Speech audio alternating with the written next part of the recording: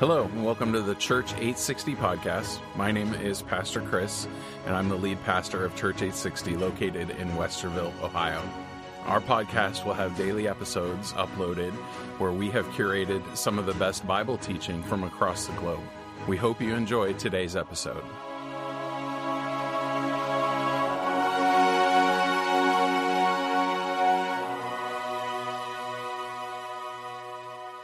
Dear Heavenly Father, we do thank you and praise you for being an awesome God. We are humbled, Father, by your strength, your majesty, and your love. And I pray, Father, that we today, as your servants, would just see the things that transpired here, Father. The work of the cross, the message of Jesus, and that our eyes would just be open, Father, to fall in love with you over and over and over again. Father, we just ask for your Spirit to be here in abundance.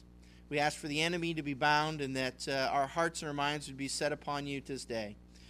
We just give this to you as a living sacrifice. This 1 hour, Father, we just want to devote to you. We just don't want to focus on cars and bills and houses, but on you, Father. This is our time to dwell in your presence, and we just pray, Father, that you would continue to enrich your body here, Father. In Jesus' name we pray. Amen. Amen. As we've been going through Luke, we're at a point in our gospel where we're seeing that Jesus is actually doing some of the things that he's been teaching. And we're starting to see that Jesus is going to lay down his life and entrust his life into the heart of God. And that comes through in a very simple process of facing the cross. The cross is a place where people die. They let go. There's no longer any ambition, desire to accomplish anything other than to let go of everything. That cross, as Jesus has taught us, is a thing for you and I. It's a way of life for us as Christians to let go of the things of this world. And we say we're supposed to pick up our cross and follow after Christ. To be a Christian is not just that Jesus went to the cross, but we become Christ-like when we pick up our crosses and we die. That's a tall order, and sometimes that intimidates us, and probably rightfully so, because it's very hard for us to want to surrender all to God.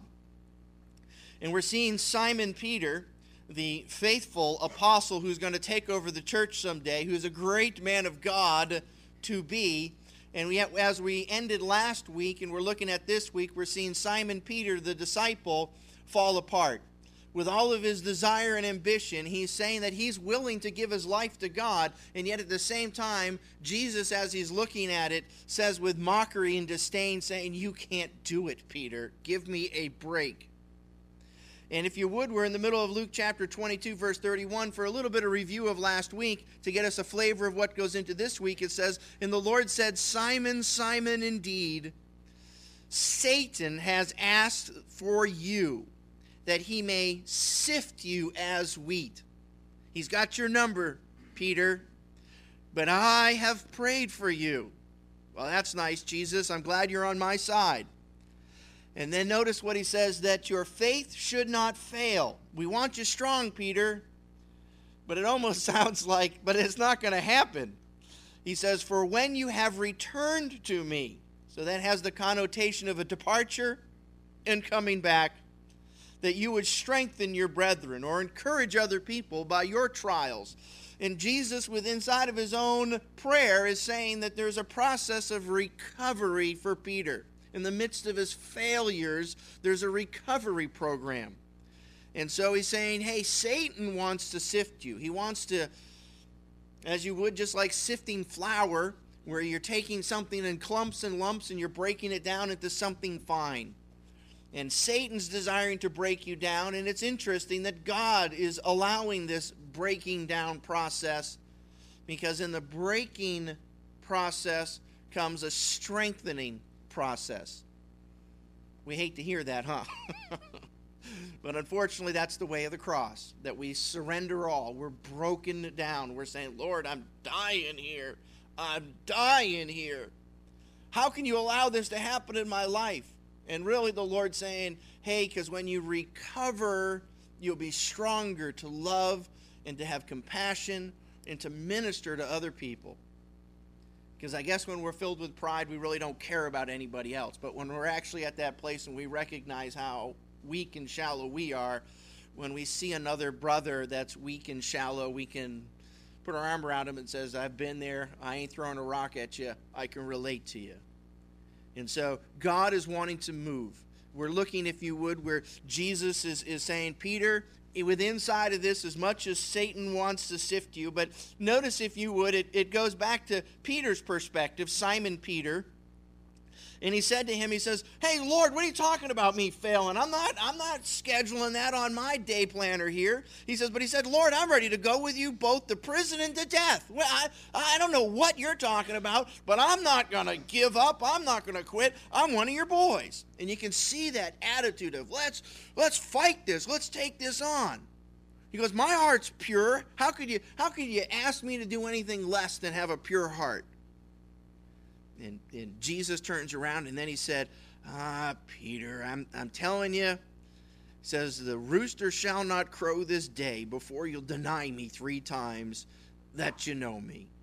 And it's amazing. Jesus is looking at Peter, and he says, come on, man, at the drop of a hat, Peter, you don't have what it takes to really serve, to love, and to give. That weird concept of going to the cross and dying, do you really think you can do it? And I'm sure a lot of us are that same way. We're like, oh, I can do this Christian stuff. I got what it takes to please God. God's going to be real happy with me.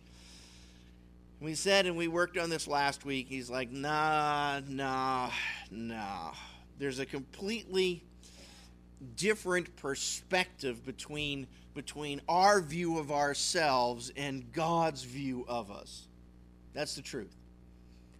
You guys ever had that when you, let's say you're driving at night and you're looking out your windshield and you think, man, everything's real crisp and clean and nice as you're looking through your windshield at night because there's a few lights and stuff around. But when you wake up in the morning, you guys ever get that direct sunlight smack right inside your windshield? And you're looking out your windshield and all of a sudden you see every fingerprint, all this dirt, and you're driving and goes, man, it looks like I smoke in my car. And I don't smoke, but man, there's all this grime and dirt. And sometimes when the sun reflects its light upon you and I, it exposes a lot of the dirt that sometimes from another perspective we'd say, oh, there's nothing there. The windshield's clear. You guys ever have that? You're driving down the road and you go, my windshield's fine. Then other times it's like the windshield is just cloud with fingerprints, dirt, and everything you can imagine. And I think sometimes, we have this where the lights are dim and we have a tendency to say, Lord, I'm fine. I'm really squeaky clean. Everything's good. And sometimes when the Lord shines his light upon us, all of a sudden everything sticks out. And he says, my perspective is a little different. And honestly, that's our deception as human beings, where we do walk around half blind, half cocky, thinking that we got it all together. And we're talking to the Lord like, hey, Lord, I know I got it together. I know there's a lot of other people that don't, but man, I'm there. And God says, I see everything. I see the dirt. From my perspective, I'm not impressed. And so if you would, he wants to remind them, and it's very important that we labored through a couple of these points last week. But he turned around and he says, hey, he said to them, verse 35, when I sent you out without a money bag, knapsack, and sandals, did you lack anything? And they go, nope, nothing. We did good when we trusted in you. And then he said to him, but now he who has a money bag, let him take it, and likewise a knapsack. And he who has no sword, let him sell his garment and buy one. For I say to you, for that which is written must be accomplished in me.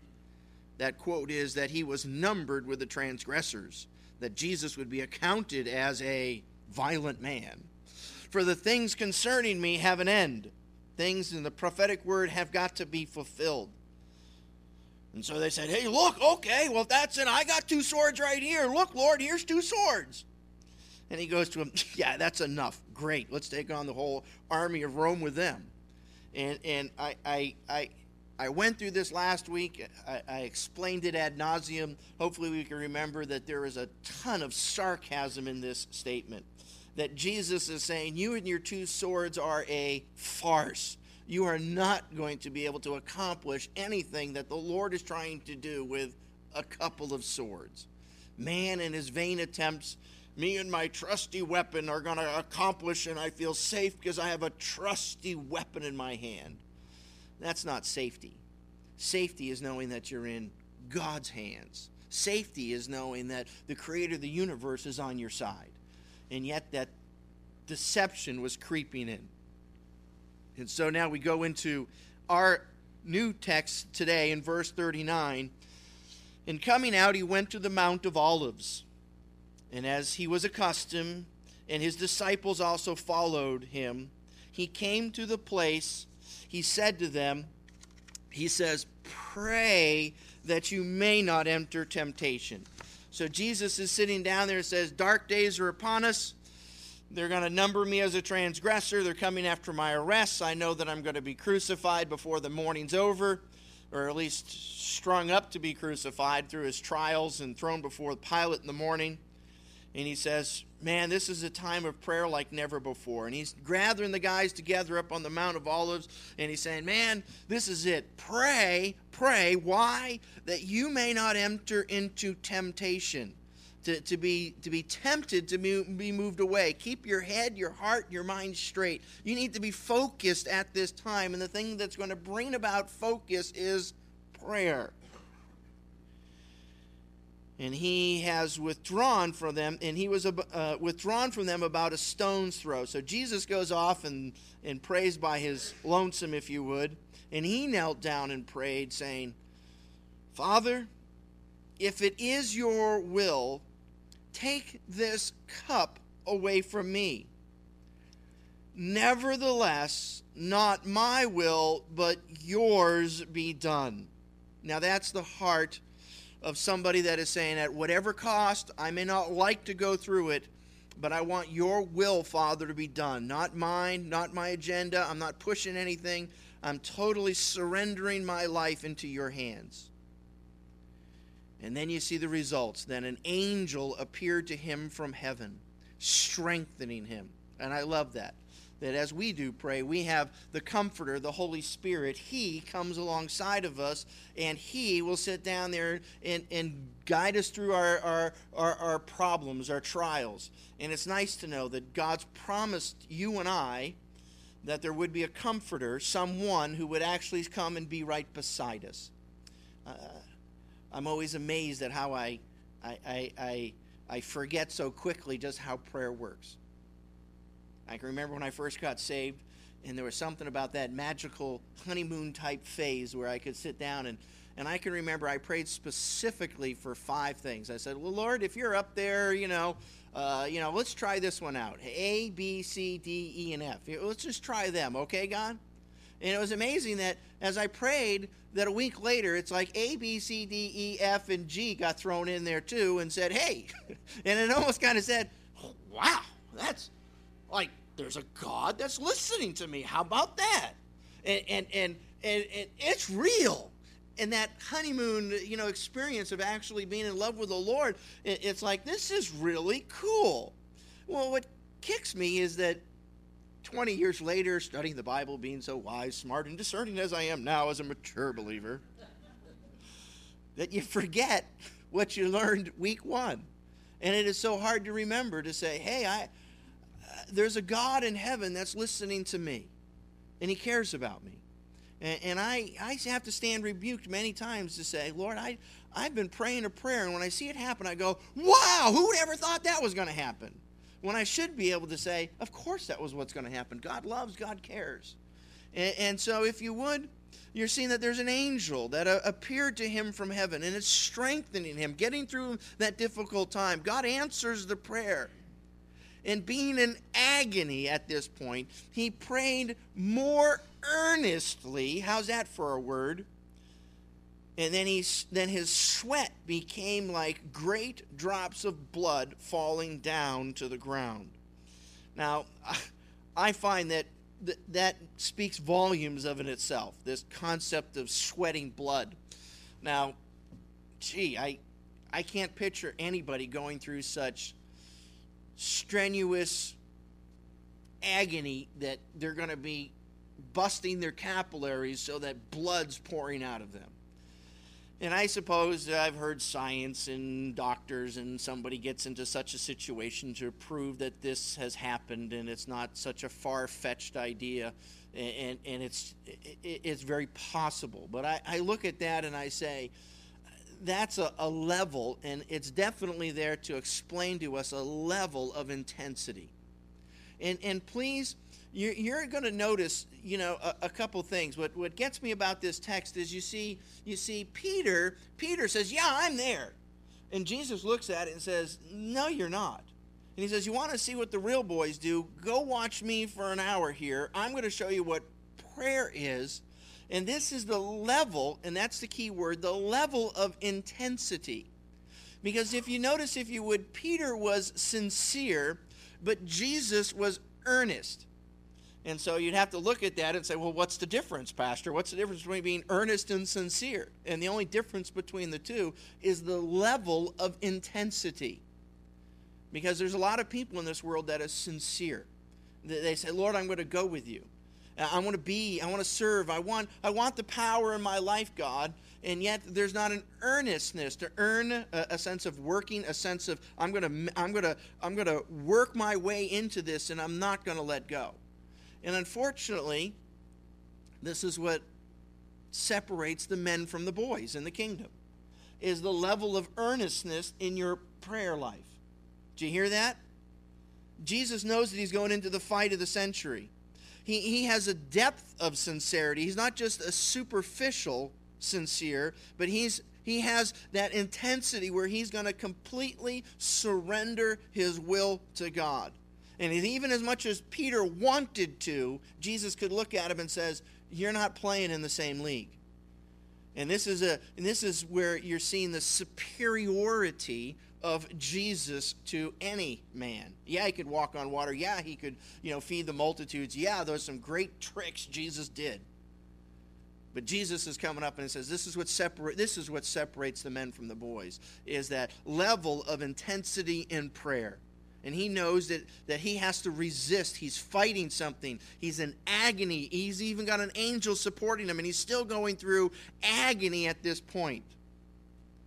And yet he turns around and he rose up from prayer, and he came to his disciples. He found them, listen to this, sleeping from sorrow.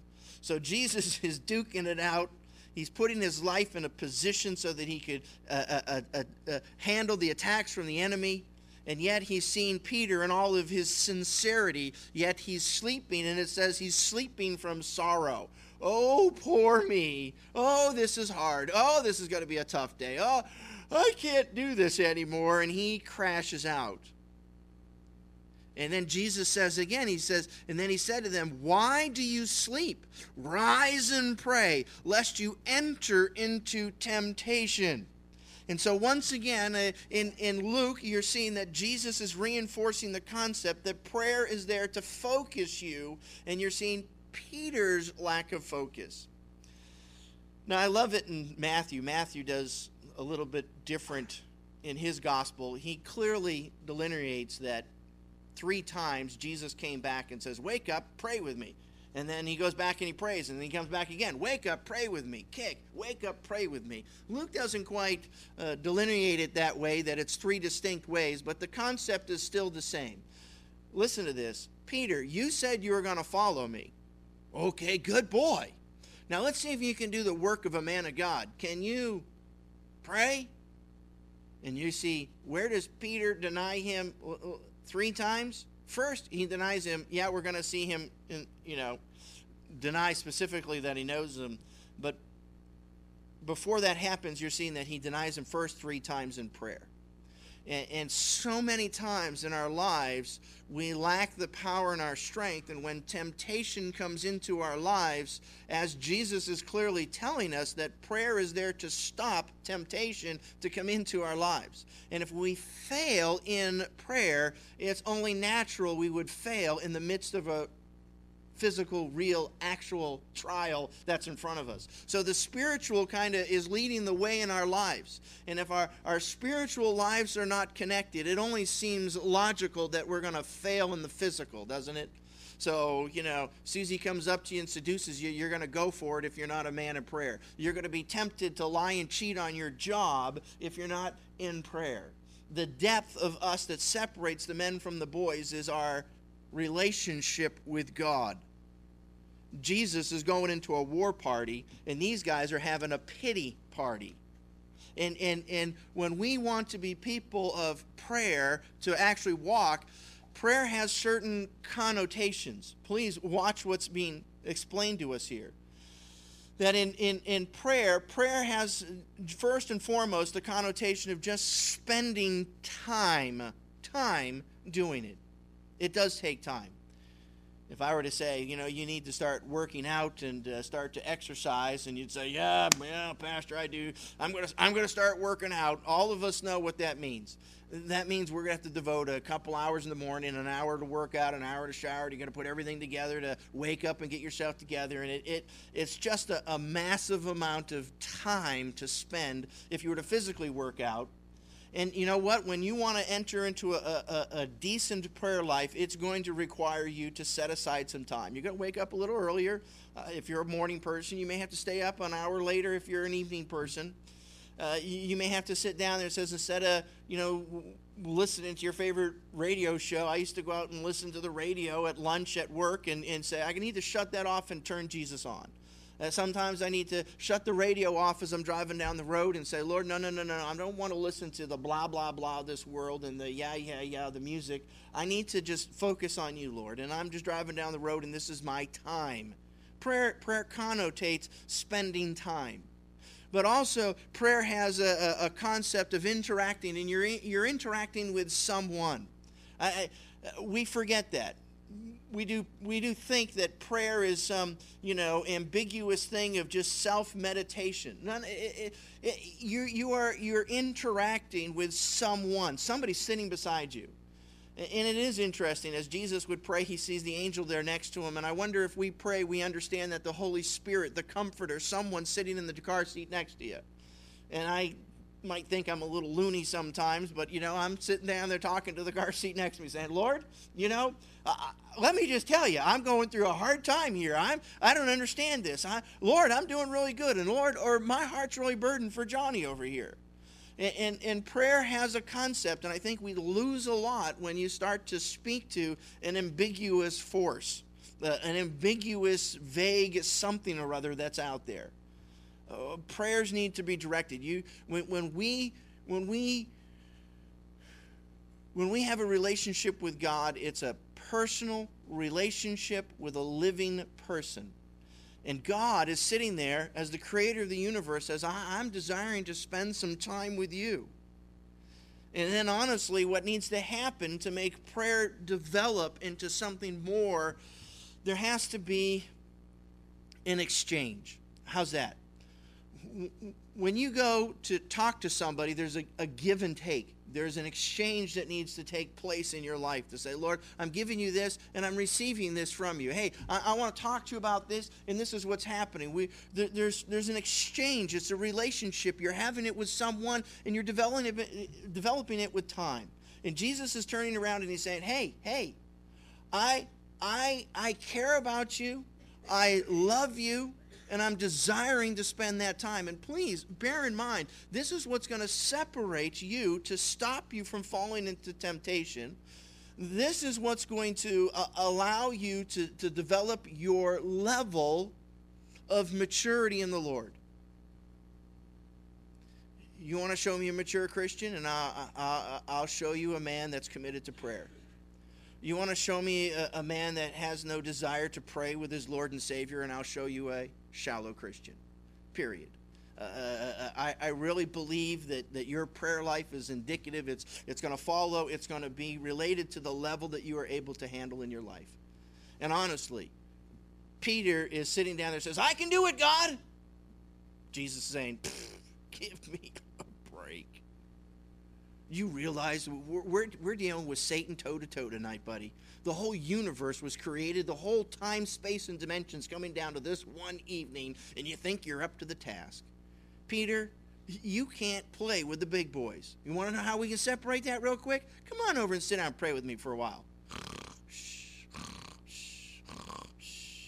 I'm out. Peter's out.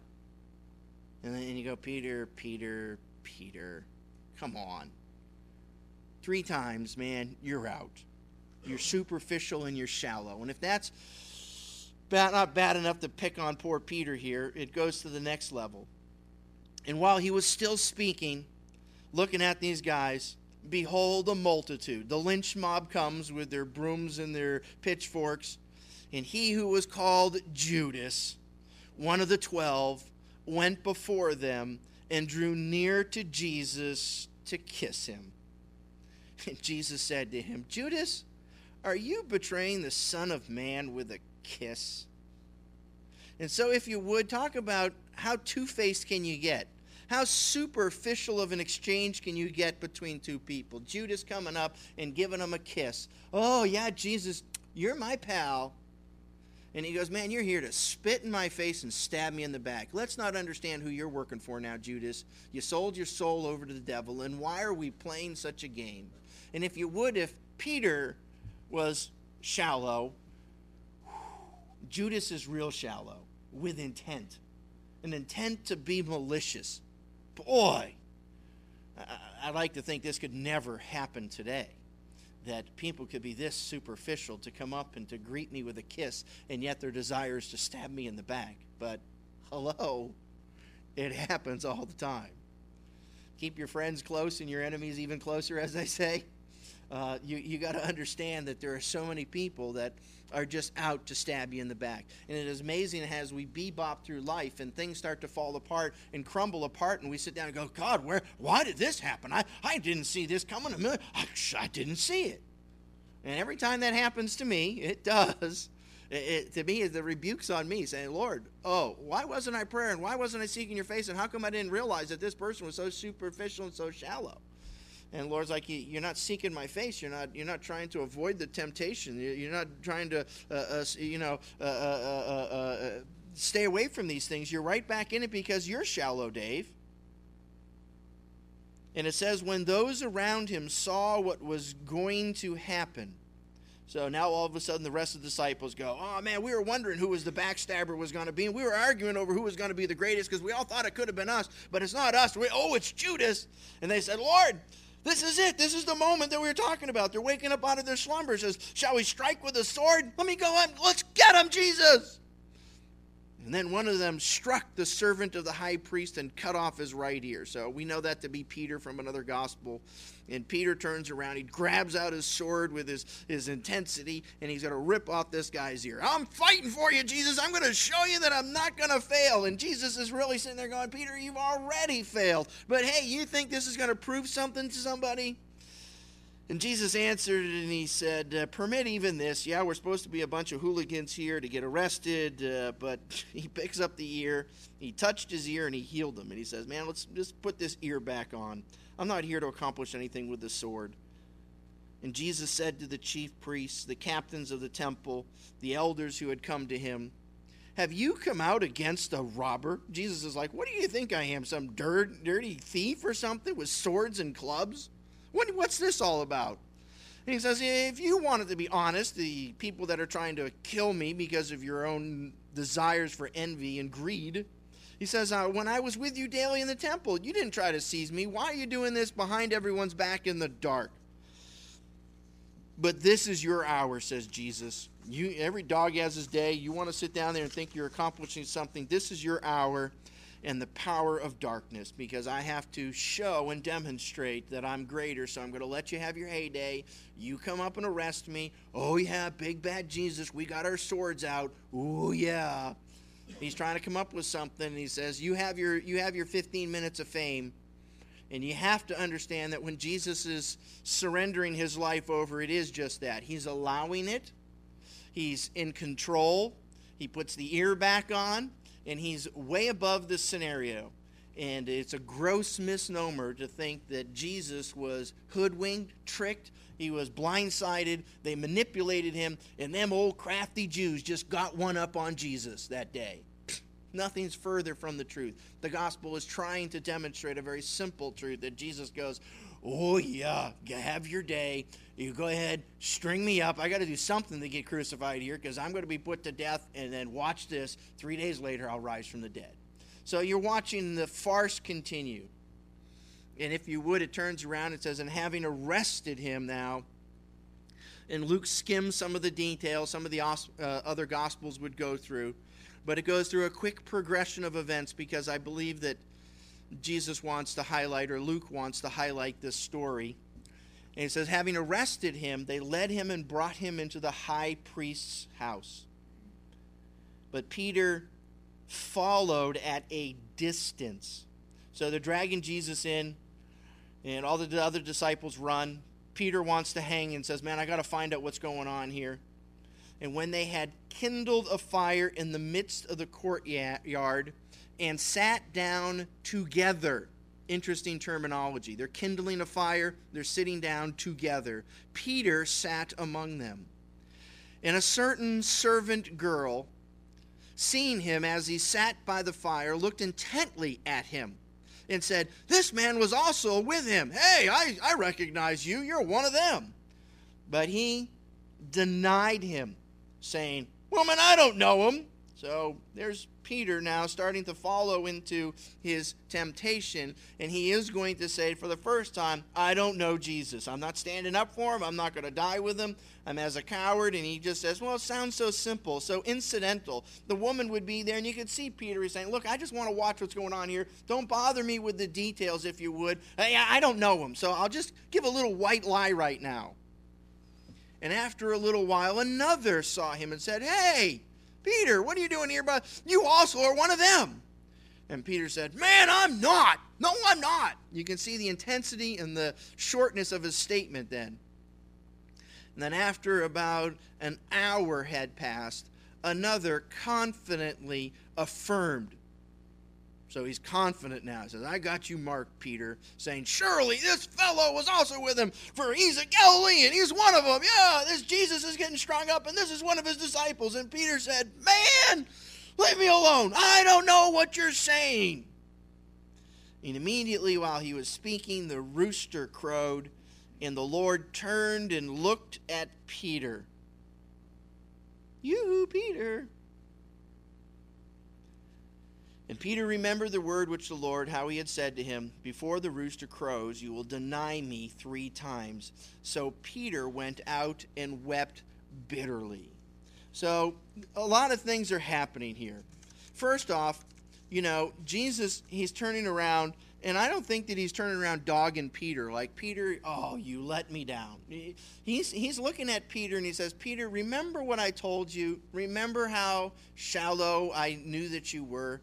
I think he's looking at Peter and he's saying, Peter, just don't forget. I understood what you were made out of. I knew what we were going into, and I wasn't counting on you to save the world the way that you think that you're here to save the world. Jesus is saying, I'm here to save the world, and you do what needs to get done on your part. But, here it is. You have to see now he's going into the full-blown, I'm going to deny Jesus. What sounds so innocent, what sounds so friendly and so kind on Peter's part, and you could almost, part of me can be sympathetic with him to say, man, I just wanted to get close. I just wanted to be there for Jesus. I just wanted to find out what was going on. I didn't think that this little woman was going to be the trial of the century. This little nagging, group of people trying to say that you're with them.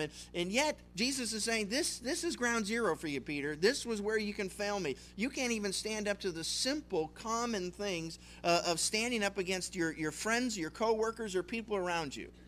And honestly, it's a sad rebuke on a lot of us that would say, yeah, I don't really confess Jesus at work. I don't talk about that Jesus stuff. That's for Sunday morning. And when somebody even asks me point blank, you know what I mean? I walk away from it. It's sad.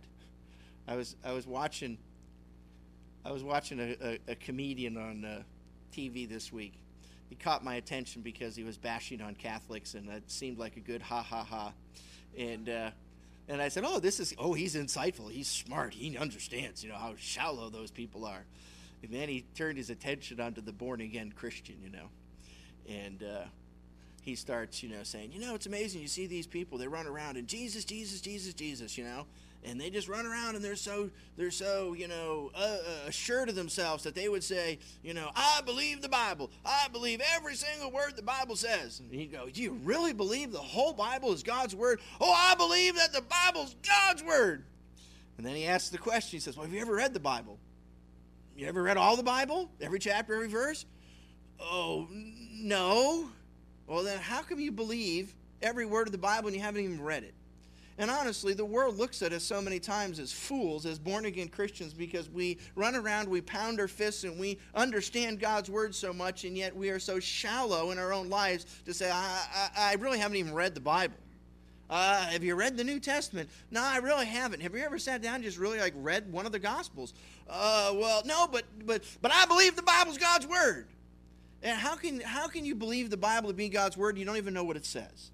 And it's an open rebuke to us as believers, as us as Christians, to realize that there's so many things that we miss in our lives. There's so many things that we don't understand. And yet we run around and jump up and down and purport that we know everything about God.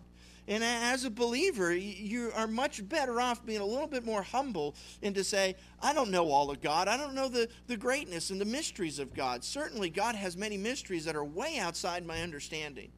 But I do know this, that I'm a sinner, and I do know the one promise, that for God so loved the world that he gave his only begotten Son, and that whosoever believeth in him should not perish but have everlasting life. I can tell you that much. And I can tell you that I'm just a sinner and I'm believing in Jesus and I have everlasting life because of that promise. And I'm studying and investigating so much more, and Lord, I want to know. But it is amazing to see how we can project ourselves. And the Lord's looking at us and he says, man, I got a completely different view of who you are. And we turn around and think that we have this view of ourselves that's so high and so mighty. And there's a whole sermon here just on Peter as he's coming, and notice the languages. He comes and he throws himself into a circle of people. You think they got their little trash can on fire and they start to kindle up this little fire, and now they're all warming themselves around their little trash can outside, and they're watching this stuff with Jesus and they're trying to warm up. And you go, what is Peter doing? He's warming himself by the fire of those that are there to kill Jesus. And unfortunately, you and I can warm ourselves by the fire of so many people and say, there's nothing wrong with this. My heart and my mind are with Jesus. But what are you doing? You're sitting there in a circle of people that have just, went out to arrest Jesus, to lynch Jesus. And somehow or another, you and I can think nothing about it. We warm ourselves in the fire by the fireside of other people that are apostate to God, fallen away, that aren't with God, that don't even know him. And the question would be, whose fire do we warm ourselves by? God has a fire. There's a friendly fire, if you would, where God is saying, I'm here to strengthen and encourage. And it's like pulling teeth for us to sit in the presence of the Lord.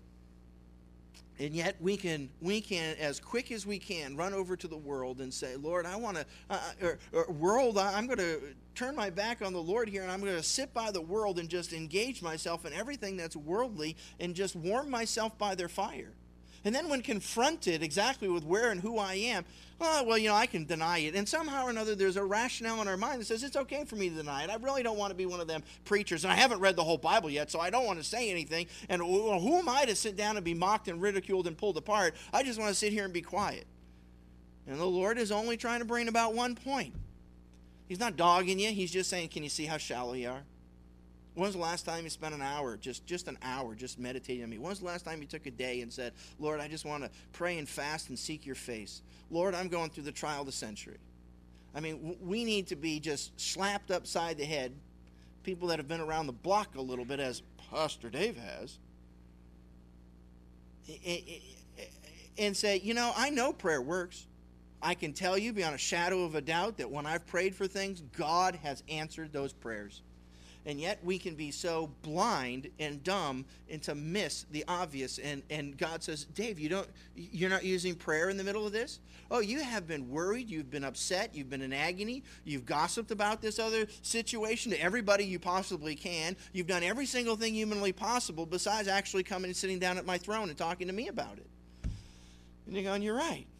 And I have struggled with issues for months. There's been crises of people in the church that have gone on for months. And it seems like at the end of 3 months, I'll finally sit down and says, Lord, you know what? Maybe you and I need to talk about this, and maybe I just need to trust you with it, and maybe I just need to surrender my life. And shazam! It's like, God answered the prayer. And you go, now, where was my head for 3 months, worrying, fretting, being upset, agonizing, talking, counseling, advising, spending my time, my effort into everything else? I'm warming myself by the world's fires, and I'm not sitting down at the fires of Jesus. And Jesus says, man, sit at my feet. Sit and understand my love and my compassion for what I have. And unfortunately, it's such a strong rebuke that we can't. We can gather around a group of people, and then we say, I want to be the chameleon Christian. I just want to blend in with everybody just so that I can make things happen. And Jesus is saying, can't you see you're denying me? Oh, no, Jesus, I would never deny you. Oh, yeah. Have you spent time in prayer with me? Oh, well, I'm busy, God. That takes time. I haven't got time for that. You know what? I just need sometimes when I'm going into work to listen to some, rock and roll, and that's going to pump me up to get me through the day. Oh, really? Well, have at it. And then we sit down, we wonder, we go, man, work stunk, I got fired, what happened with this? How did this happen, God? And we throw a rock at God so quick. And the Lord, He's speaking to us, and He says, man, I want you to know, I'm not dogging you. I'm not putting you down. But the one thing that we have to have is a proper view of ourselves. If we understand, Lord, I'm weak, I'm inept, and I'm a failure, Jesus doesn't come up and just throw the rock at us. He turns around and He says, man, I'm there for you. I love you. I care about you. I went to Pastor's Huddle. We try to get together once a month with all the Calvary Chapel pastors of Ohio. And there's different pastors and different philosophies amongst the different Calvary chapels. I'd like to switch pulpits with a couple pastors and have me go speak someplace and have you listen to another Calvary Chapel pastor, because there's just a wealth of information from other pastors, and it's nice to glean other perspectives and stuff. And we get together, we pray, we talk about things. But I don't know where you guys stand on certain issues and where we are as a church. But one of the big things is that one of the things that Calvary Chapel, and I guess I was told prides itself in, is that we don't pass the plate. We don't sit down there and pass the plate back and forth. And there's other Calvary Chapels that turn around and pass the plate, And one of the pastors there was defending his point on saying, well, we passed the plate over at our Calvary Chapel, and and the Lord revealed to me it was just a matter of our pride on how come we were just so proudful that we never passed the plate, that pride was actually the problem, and we had to just do what the Lord told us to do to pass the plate. And another pastor, I love this, he turned around and he goes, yeah, well, whenever Jesus passes the plate in the Bible, you're like, whenever Jesus passes the plate, there's bread on it. I go, yeah, I like that, And it's so amazing. It's so amazing that what we want to do as a church, and please, as a congregation, understand that there's method to our madness, to what we're trying to do as a congregation. We really understand the environment that we are in, that there are churches all up and down the street, all up and down the community, where in many a church turns around and just beats the sheep to death. And they want to take the cash, they're passing the plate, and in comes guilt and condemnation. And there's this whole concept of, you as the sheep need to do God's work, and that means give me cash. And what Calvary Chapel is laboring, and at least in Columbus, we're laboring to say there's something different about what's going on here. And listen to this. It's very important, because this goes to the heart of who and what we are. We really believe that many people, listen to this, other churches in the community can grossly misrepresent God. And somehow or another, our job as a church is to come in and to say, wait a second, the Jesus who you think you know is not the real Jesus. I want you, as a pastor of Calvary Chapel Columbus, to see the real Jesus. And I want you to understand that when Jesus does pass the plate, He's here for you, and He's not here against you. And so many people cannot gather that concept into their mind. That simple statement that a lot of people says, well, if I go to church, I'm going to hear all the hellfire and the brimstone. I'm going to, I need to give my tithe. I need to do this. I need to do that. And bad me and bad me. And please, to understand the biblical Jesus, you're watching it being explained right here in black and white in front of us, that somehow or another Jesus is trying to say, Peter, when I'm looking at you, I'm not dogging you. I'm not putting you down. I only want you to, recognize the truth of where you stand. But understand, Peter, I'm here for you because I've already prayed. And I know that you're going to fail me, Peter. It's no shocker. But I know when you come through this day, Peter, you're going to be better and stronger than before. I'm for you, Peter. And in your failures, I'm not here to be the one throwing the rock at you. I'm here to be the one giving and serving and loving. And our church, above all other things, and I'm not here necessarily to throw rocks at all the other churches. I'm only here to sit down and it says our church wants to go in and reinvent the wheel. That's what we have to do. We have to turn around and says most people have a bogus, inept view of Jesus. They don't understand real Jesus. They don't well, yeah, I've been to that church and they say that they're the Bible-believing church and that their Bible's just, that's what it is. And people go and they just go, I need God. But if that's God, no thank you. And I believe with every fiber of my being that if you could understand the real Jesus, you would never reject the real Jesus.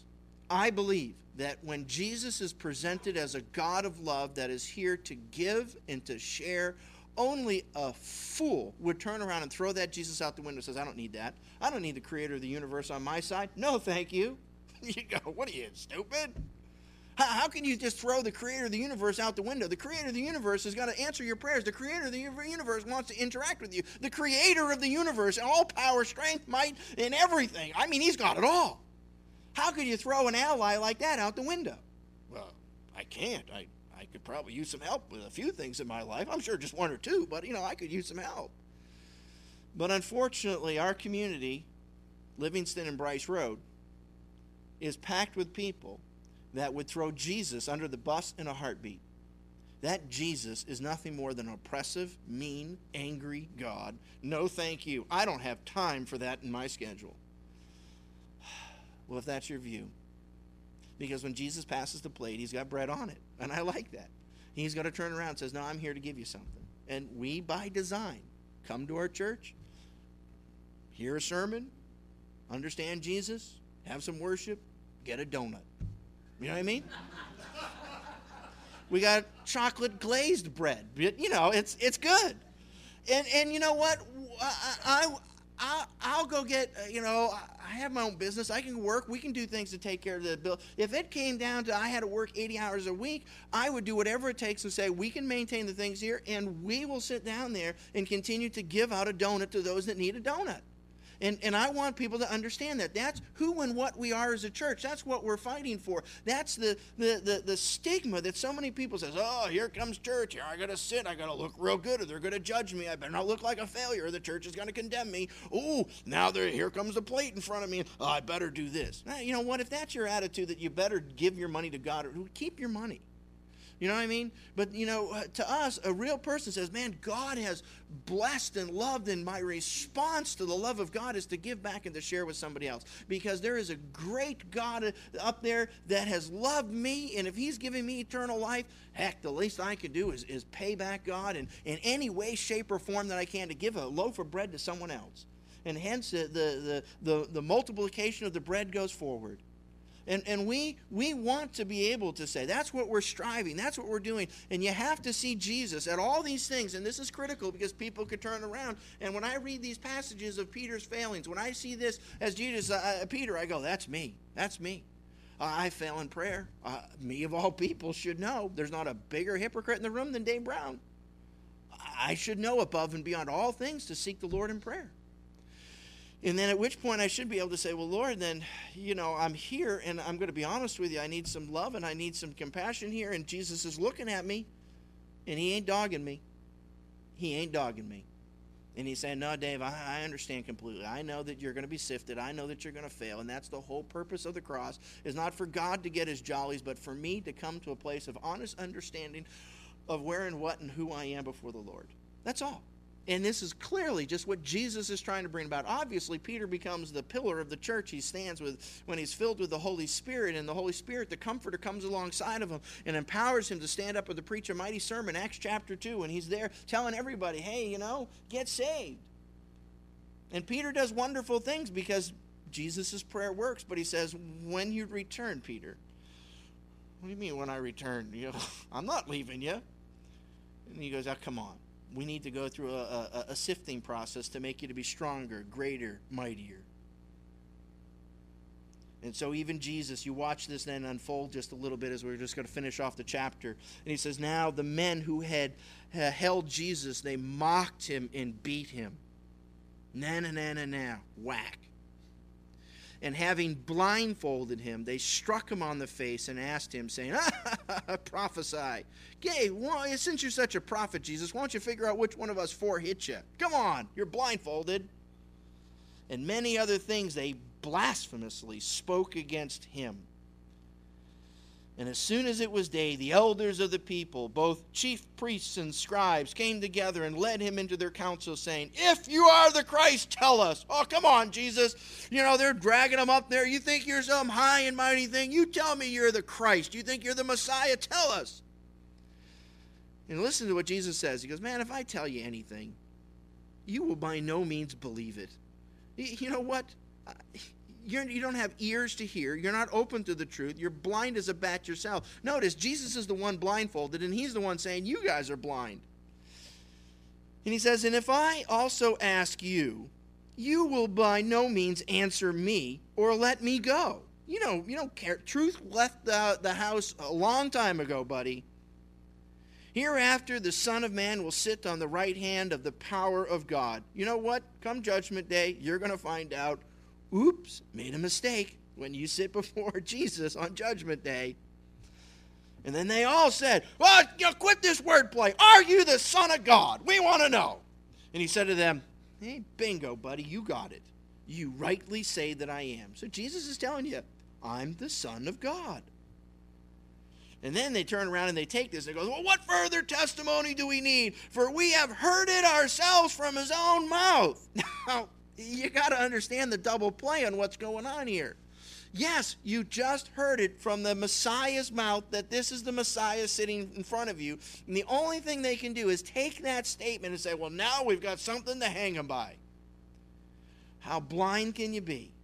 How can you miss God that much? So if Peter was shallow and Judas was shallow, going even deeper into the depths, here you have other people that are hearing the truth and they're totally rejecting it. And they're rejecting it because they're filled with their anger, their hatred, their bitterness, their desire for self-rule and self-dominance within inside of their own lives, refusing to shake off the yoke of God. We don't want that God stuff in our life. We're not going to sit down there and live or be accountable to anybody. We'll do it our way. And you can't help but just laugh at the blindness of these people. Well, here's a guy, walked on water, fed the multitudes, did a lot of good things, cast out some demons, and now he's claiming to be the Messiah. Let's kill him.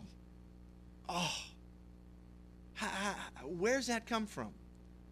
That's impossible that somebody would be that stupid, don't you think? Don't you read this and go, how could they be that stupid? Well, it happens every single day, day in and day out around here.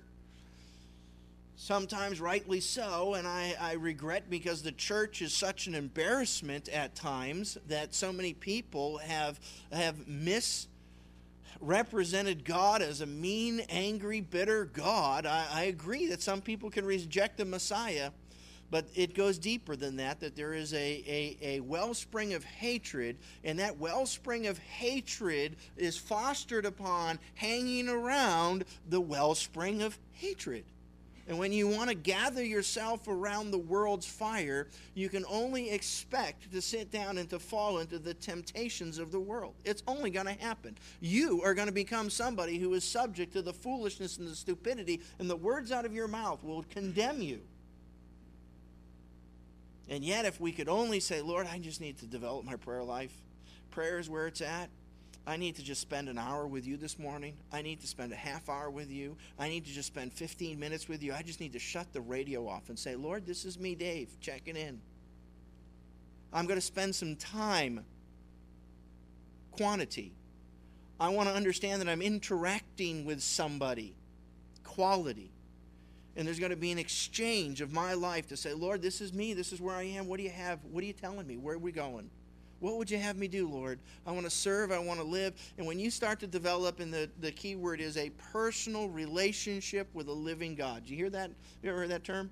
To sit down and have a personal, that's like, God, you're sitting in the seat next to me. If I have a personal relationship with my wife, well, if we're driving down the road, my wife's going to say, well, what are you doing with this? And why are you doing that? And I'd say, well, what's going on over here? And how come the kids are doing this? And what's going to happen? See, there's an exchange. I'm talking to somebody. And you say, boop, I'm going to get rid of my wife here for a little bit. And so I got Jesus right there next to me. And I'm going to say, Jesus, I'm going to talk to you just like I talked to my wife. I'm going to say, you know what? I don't know what's going on with this and what's going on with that. And now you're asking me, what am I doing over this? And I didn't quite think about that. And I need to understand a few things. Jesus said, wherever two or three are gathered, there I am in the midst. And so many times we forget that the Lord is just desirous to spend time with you. We forget the power of the Creator of the universe is begging to exchange something with you. And Jesus is saying, man, I love you, and I want to give you some bread. I want to satisfy you. You walk with me, man, I'm going to take care of you. And we go, oh, well, that's a nice thought, Jesus, but I really don't need it. No, it's a little bit more than just a pleasant thought. Listen to this, it's something that we need in our lives. It's something that what Jesus wants to do with us so that we could be strong and encouraged, because you know what? The enemy is desiring to sift you like wheat. You can handle your own life. Praise God for that. You going to take on the powers of Satan?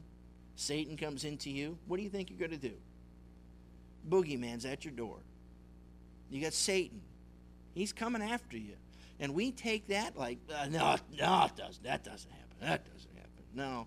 Satan's desiring to sift us and to break us and to shatter us. And there is an enemy that's ripping us apart. And we need to be stronger more today than ever before in our lives. That's all we need to do. And just be able to say, Lord, today is the day, Lord. I'm going to sit down, seek your face, and spend some time with you. That's all I could ever ask as a church. And all I could ever ask as a pastor is to understand that the God, Jesus, properly represented, is there to offer you a plate full of bread and says, man, take and eat. Amen? Amen. Let's stand and close in prayer. Dear Heavenly Father, we do come before you. And we want to repent, Father, of our shallowness. Father, we have frayed and strayed and gone away from the things that we know to be true. Father, we should know that you have the answers, Father, and yet we always seem to have a confidence that's not from you but from the world. Father, I pray that we would warm ourselves by your fire, that you would strengthen us, empower us, Father. Send the boogeyman away, Father, so that we could return to you and be empowered to love our brother. Father, I would pray that your Holy Spirit would move through this church, Father, in a mighty way. We want to represent you, Father, in a faithful way. Not as the world loves, Father, but as only you can. Father, help us just to receive that plate of bread, Father, and to know that you are there for us, that you love us, that you care for us. Father, we thank you, we praise you, we give you all the glory, Father. In Jesus' name we pray. Amen. Thank you for listening to today's episode of the Church 860 podcast. We hope that you've enjoyed it. If you have, we ask that you would like and subscribe to the podcast so that you can get daily updates. If you'd like to know more about Church 860, please visit church860.com. Thank you. God bless.